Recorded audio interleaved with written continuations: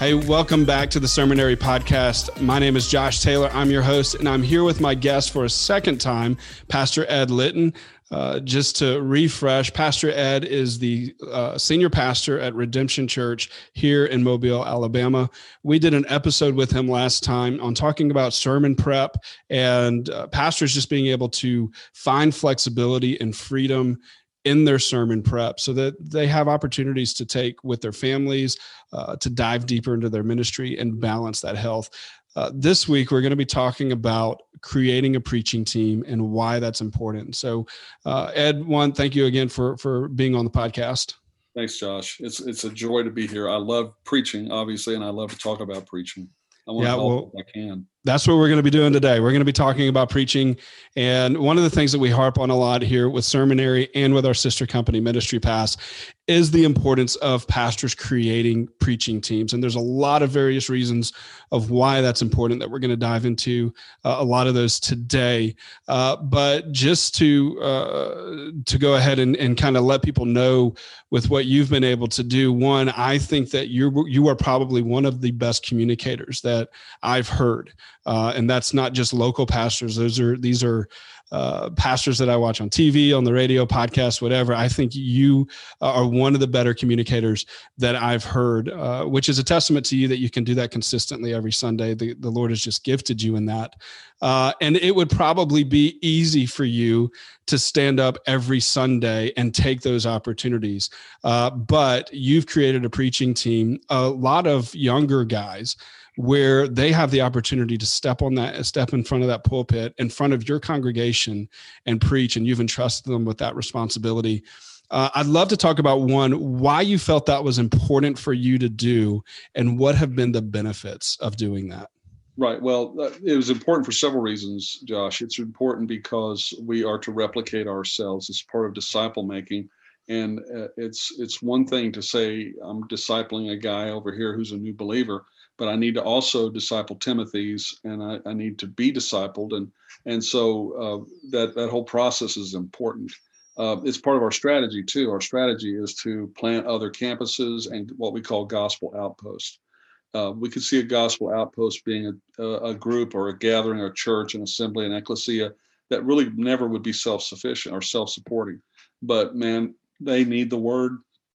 They need it in a context where they're being challenged. And so there was a lot of reasons for doing that. Also raising up the next generation. And I mean, we all have an expiration date, but some of us are a lot closer than others. So if we're gonna move on, we better prepare that there's somebody there. And I think this is a serious issue because we've found it very frustrating in the church to find good personnel. There's services available. We've used those. We've searched ourselves, relationships, connections. But honestly, we should raise them up from within. They come with a DNA. Mm-hmm. I don't try to make people preach like me. And I'm going to tell you what's really exciting and challenging for me among this young generation I work with is they're not trying to be like me. And that's cool. That's cool. I don't want them to. But, it's interesting, though, when you invest in people, Chuck Smith invested in a lot of preachers that now make up pastors of what are called Calvary Chapel churches all over. And the majority of those are huge. I mean, they're reaching people like crazy.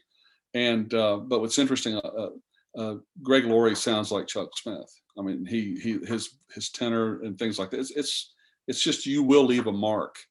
But we've got a pretty good bench. Not pretty good, a real good bench. I would put any of our guys on the platform without hesitation.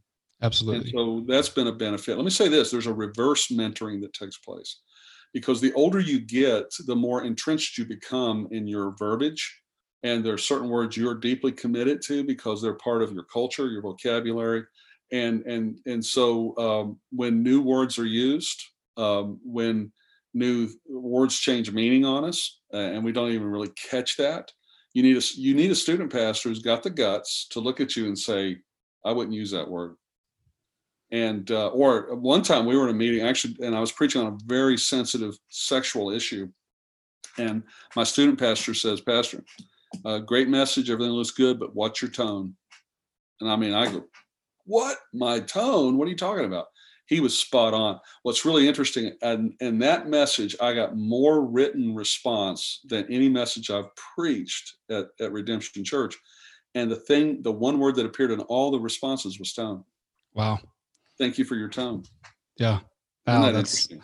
That's so great. And yeah, so a couple of points that you made there. One is, it allows these younger guys to learn, but also discover their own voice, giving them those opportunities. Because, when we sit under preaching, even if we're not preaching every Sunday, we're just sitting under somebody's preaching, we will begin to kind of mimic that and imitate that, because it becomes a part of that DNA. And even for me, with the opportunities that I had through Jack Hester, a mutual friend of ours, and me serving under him for so long, when I first started preaching, I would try to preach like Jack, and I didn't do it as well as Jack, but I didn't know my voice. I didn't understand my own voice. And he encouraged me to find my voice. And it turns out that my preference of preaching is a little bit different than his, where his is we both do expository and prefer expository. But mine is when people would describe us at the church, they would describe, we had 3 teachers on our teaching team at the time. Kyle was our lecturer. He could have been a seminary professor, which I think he still will be. And then there was me, who they would describe as the preacher. And then they said Jack was a very good mix of both. And so, but it was through discovering my own voice. And so that was such a great opportunity.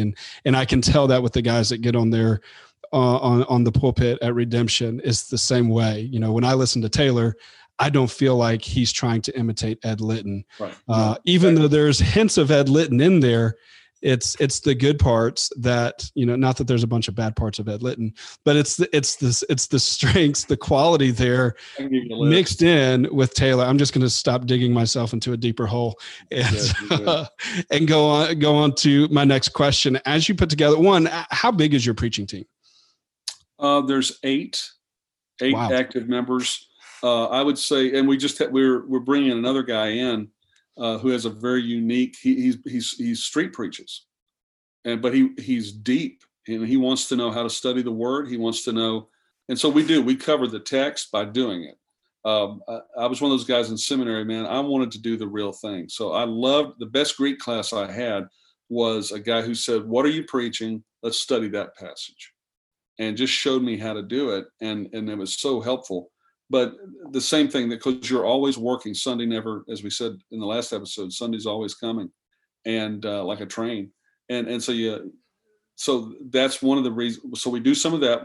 Sometimes I'll throw in some preaching experiences that I've had, failures, things that I did wrong, things that I would not ever do again, things that have seemed to resonate with people, that brought some visible change in people's lives.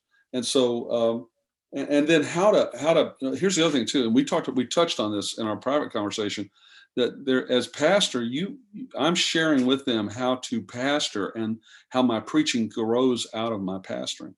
When you know the pains and aches of the people out there, it especially at moments of application, you're going to remember, okay, this is a single mom who's struggling to make her rent payment. And this is a young person who's struggling with their sexual identity. And this is a person over here, and you love them and you want to encourage them in the Lord. And so you, especially when you have to deal with very hard and difficult passages, you balance, the Spirit of God balances it out by helping you remember you're a pastor.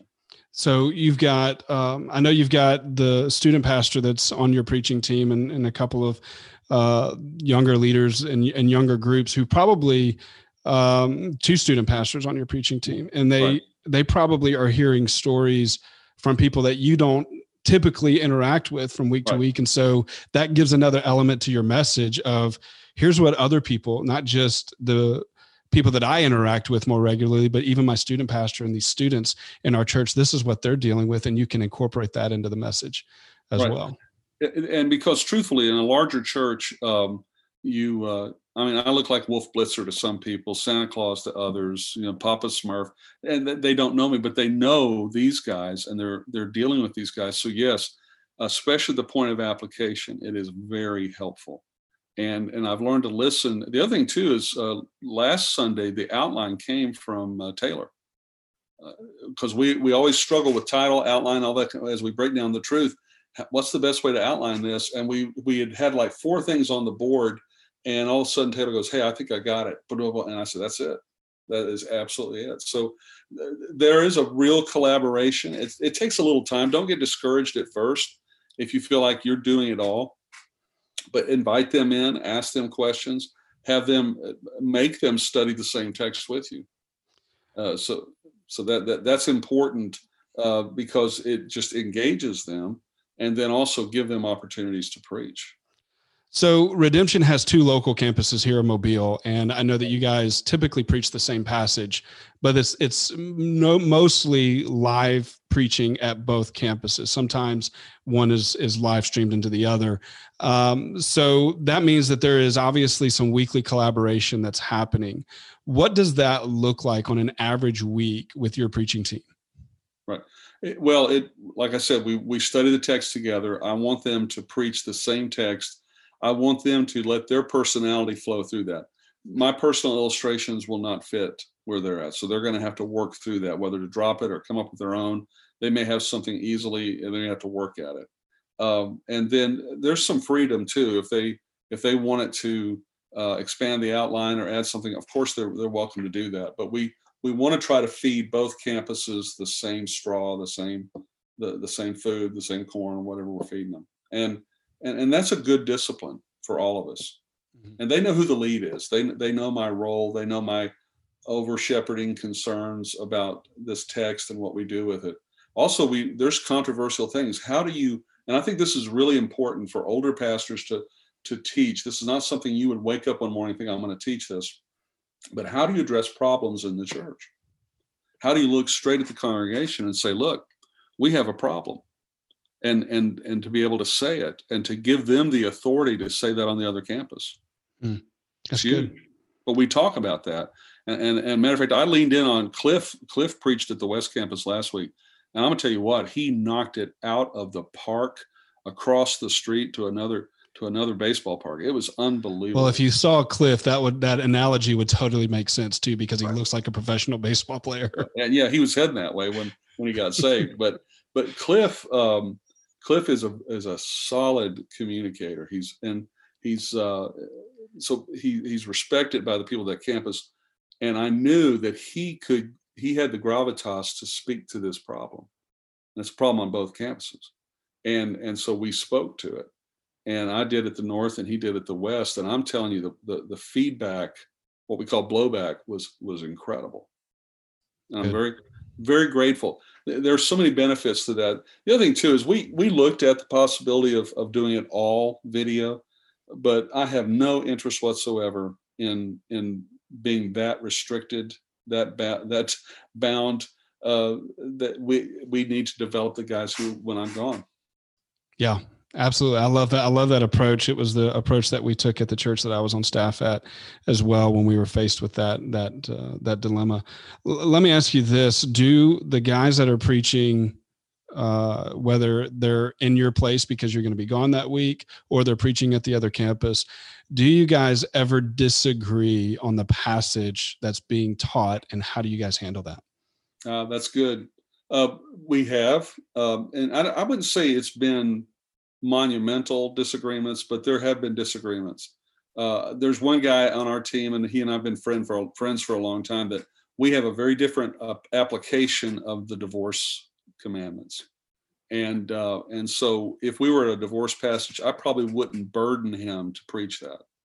And I'm going to tell you how gracious he is. He knows what I believe. It's different from his, and he wouldn't preach it.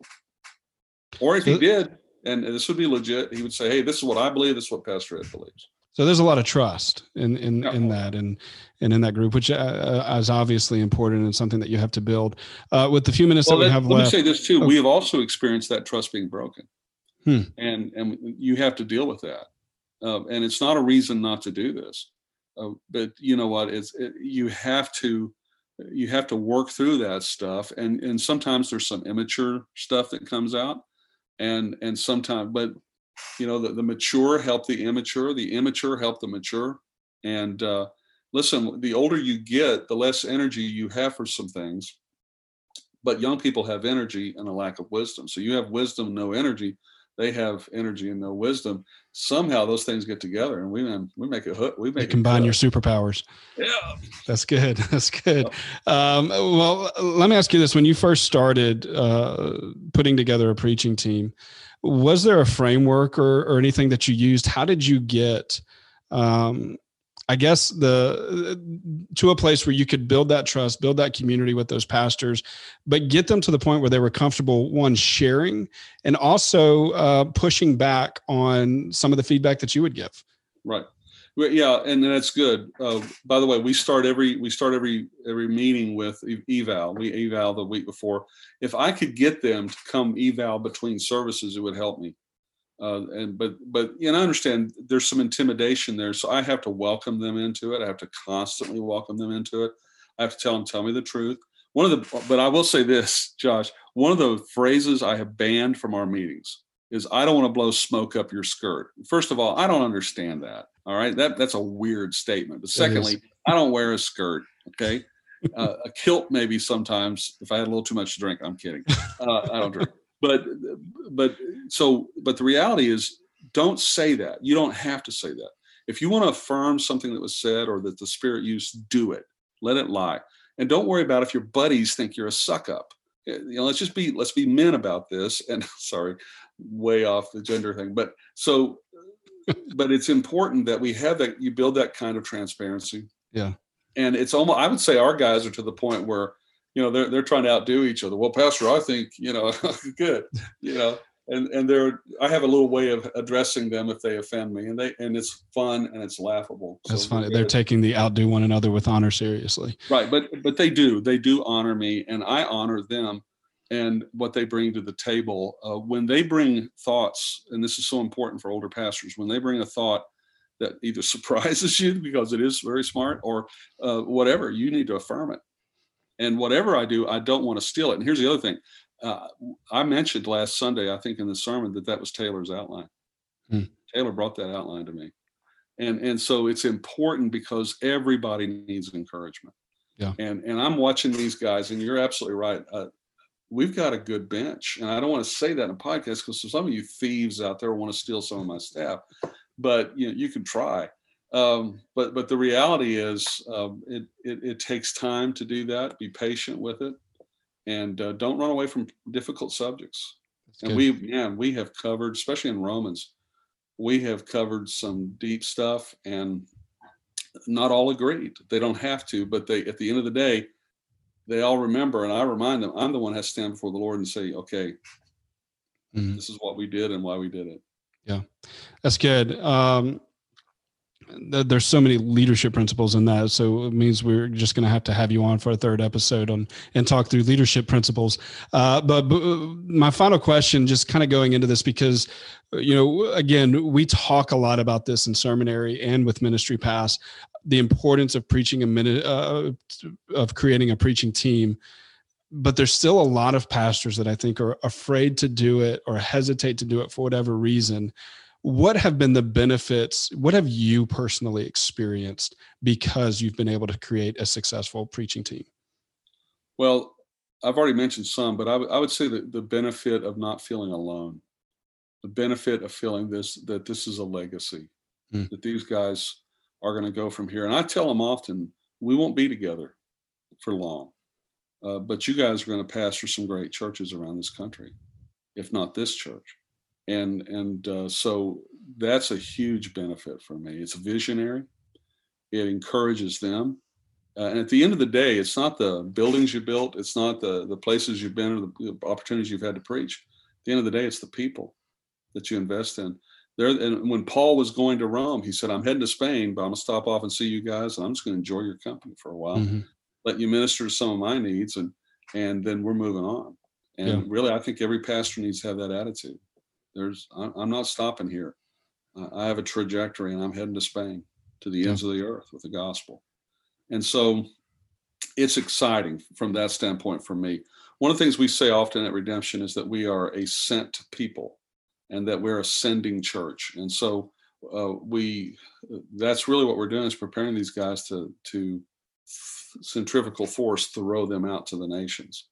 and they'll need those skills of preaching and discerning the Word of God wherever they go. That's good. That's really good. And I love what you've been able to do at Redemption. I think it's a great model for pastors to look into without stealing your teaching pastors. But I may want you to steal one. So call me. Yeah. We'll talk. Yeah. We'll connect you guys and let you know which ones he really wants to let go of. But you what really I tell our guys is, if you hear me brag on you to somebody, in a public setting, you need to get your resume together. That's funny. That's funny. You start sharing their contact information. This is a great way to get in touch with them. No, I think that's this is super helpful because it is something that's so important. You've benefited from it. I've been able to benefit from being on a preaching team as a young pastor who was being mentored by someone like you, and the opportunities that it gives us younger folks. But also the freedom and more sense of purpose that it gives pastors as well, because it's not just an abstract ministry where, there are real men and women that we are discipling and mentoring and growing to be leaders in the church. And I think it's such an important purpose. And so thank you again for sharing those thoughts. And I'm serious, we'll probably have you on a third time to talk about leadership, and then that'll probably lead to another fourth conversation. But any final notes that you'd like to leave with the pastors that are listening? One of our ambitions, and thank you, Josh, again for having me on once or twice. I'm honored.